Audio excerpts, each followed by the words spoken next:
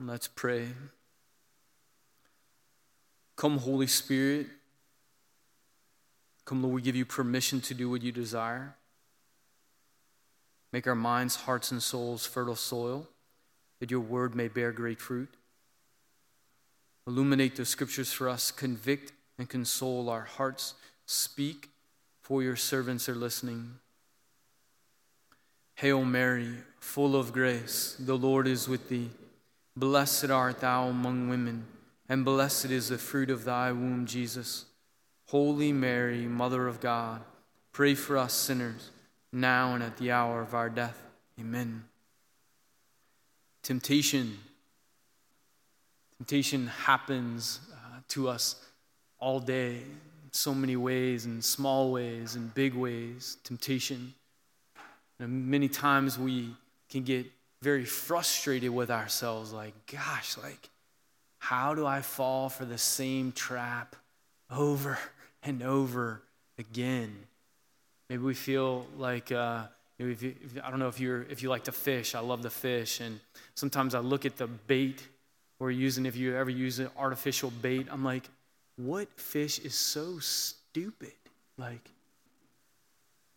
they're gonna eat this? But I don't mind it at all, right?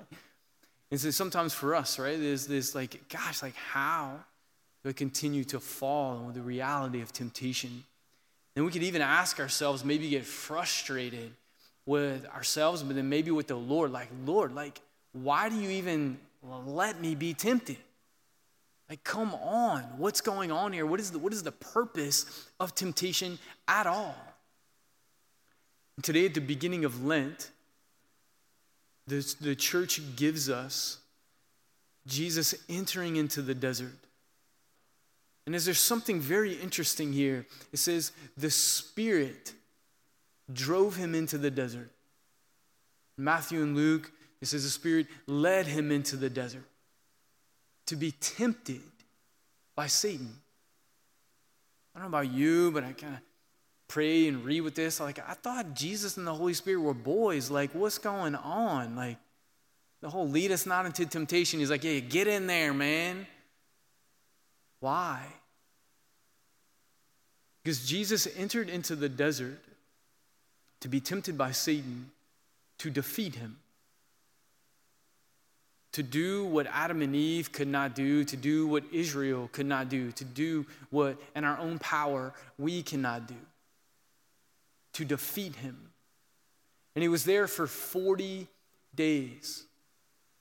Numbers in Scripture have deep meaning. The number 40 is associated many times with a time of purification, a time of trial, a time of betrothal, this time of the desert, from being freed from slavery in Egypt to the movement to the promised land, right? From slavery to being sons and daughters, being intimately united with the Lord in the promised land. These 40 days, a time of purification and a time of growing in intimacy and faith with the Lord.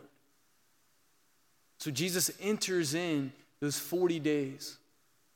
And it says at the end, Satan tempted him. And there were 3 temptations. We ask ourselves again, what is a temptation? It's an enticement, right, to sin.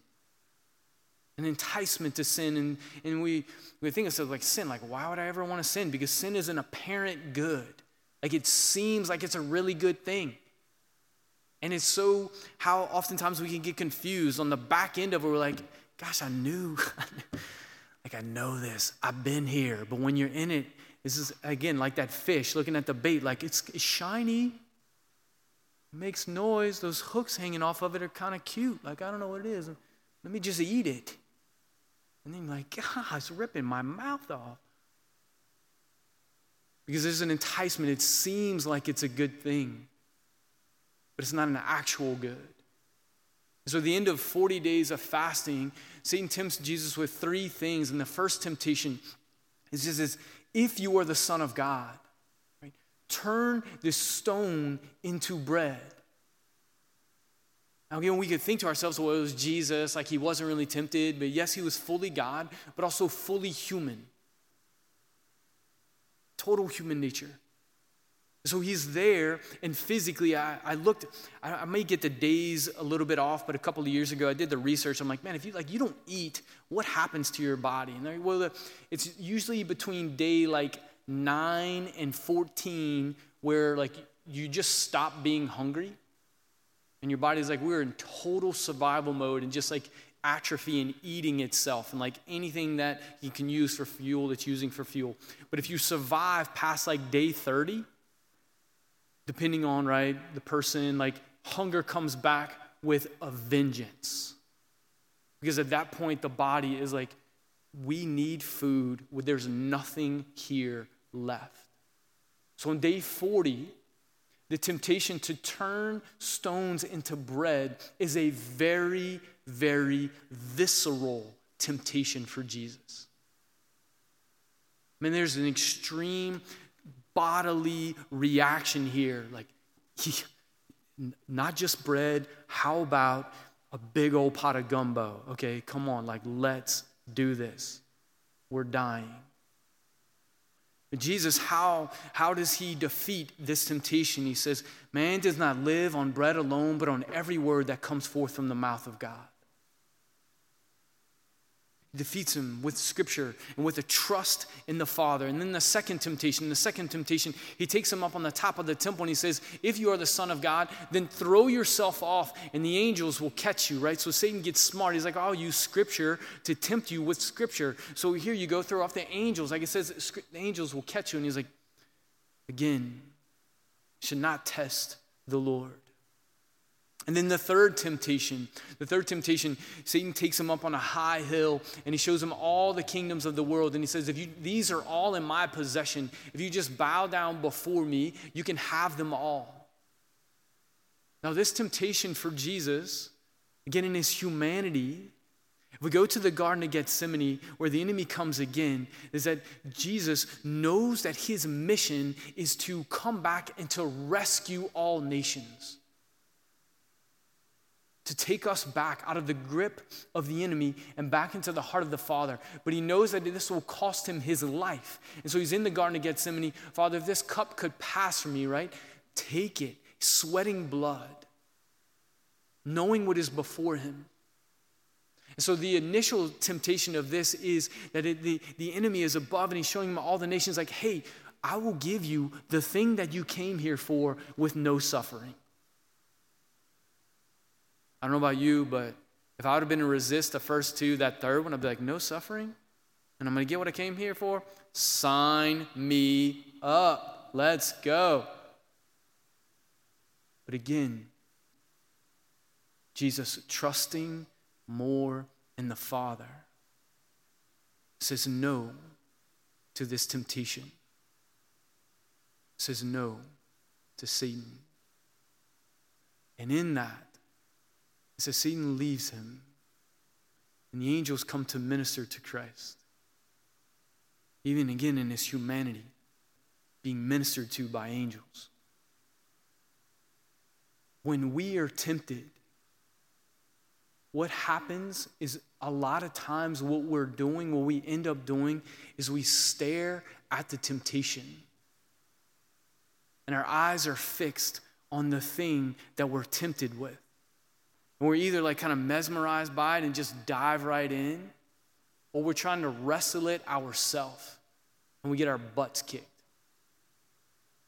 But where Jesus teaches us in the midst of temptation is to turn our gaze and our trust to the Father. To the Father. Scripture tells us that these same three temptations were basically the same temptations of Adam and Eve of eating right from the tree of the knowledge of good and evil. It looked good, it was pleasing, it was good for food, it would bring wisdom. These three temptations that St. John talks about, lust of the flesh, lust of the eyes, and the pride of life, they kind of sum up all of the temptation that we experience. And it says this, when Adam and Eve fell, why did they fall? It says because they let the trust in their Creator die in their heart. And so they disobeyed him. They thought, oh my gosh, these things look good, and there is a longing within me for them. And now all of a sudden, I don't think that God is going to provide for my longing. So I am going to grasp at what is before me, even though he has told me not to. Like Christ in the desert, like I'm starving, like it'd be good. And so Satan, with the temptation was, if you're the Son of God, right? If God is your Father, he wouldn't let you out here to starve. But Jesus holding in the truth. And this is why it's so important for us, as St. Paul says in Romans 12, to be transformed by the renewal of our minds, to know what is true, so that in the midst of temptation, that we won't be enticed by an apparent good, but we will choose the actual good, which is trust in the Father and obedience to him. And even like Christ, be willing to die for the sake of surrendering to the Father. Because that's oftentimes, if we're honest with ourselves, it feels like dying. Like you're in a group of people and folks are talking about someone and you're like, oh my gosh, I got the best piece of gossip. Everybody's going to love this. It's going to be great. And be like, where did you hear that? And you almost feel like, oh, I want to say it. It's like something's dying in me that I don't say it, or lust or greed or whatever it is. But this dying, as we surrender ourselves, then asking the Holy Spirit to come, asking Christ to come within us, then in those moments what's happening is in the midst of that temptation, as we choose to trust in the Father and to die with Christ, we become victorious and we are strengthened. We are strengthened in our virtue and in our fidelity to the Lord. So when temptation comes, let us not be mad or angry. Maybe sometimes we can be excited because, Lord, now you are giving me an opportunity with your grace to defeat the enemy, to trust in you, Lord, to die with you, that I might live. And St. Paul says this, we boast of our afflictions, right? These trials. Why? Because affliction produces endurance. Endurance produces proven character. And proven character, hope. Hope what? Not in what I can grasp with my own hands or figure out by myself, but hope in Christ who comes to save me. In Christ who comes to save me. The Spirit drove Jesus out into the desert, and he remained in the desert for 40 days, tempted by Satan. We too experience temptation, this enticement to sin.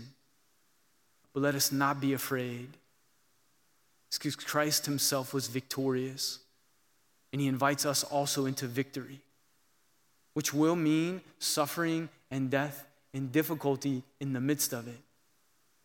But on the other side, rejoicing that we too, with Christ, have defeated the enemy who comes to steal us from the embrace of the Father.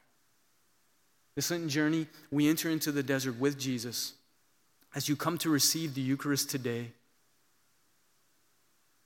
let us make an act of faith and trust in him. But whatever I need, whatever I long for, you give me in yourself. And know that in the midst of temptation, he is with us, strengthening, providing, and healing. Come, Lord Jesus. Come, Holy Spirit, and defend us and strengthen us in the midst of temptation, that by choosing the truth, we may rejoice in victory. You've been listening to the Christ the King at LSU podcast. If you would like to become a Golden Giver or learn more about what we do, please visit ctklsu.org.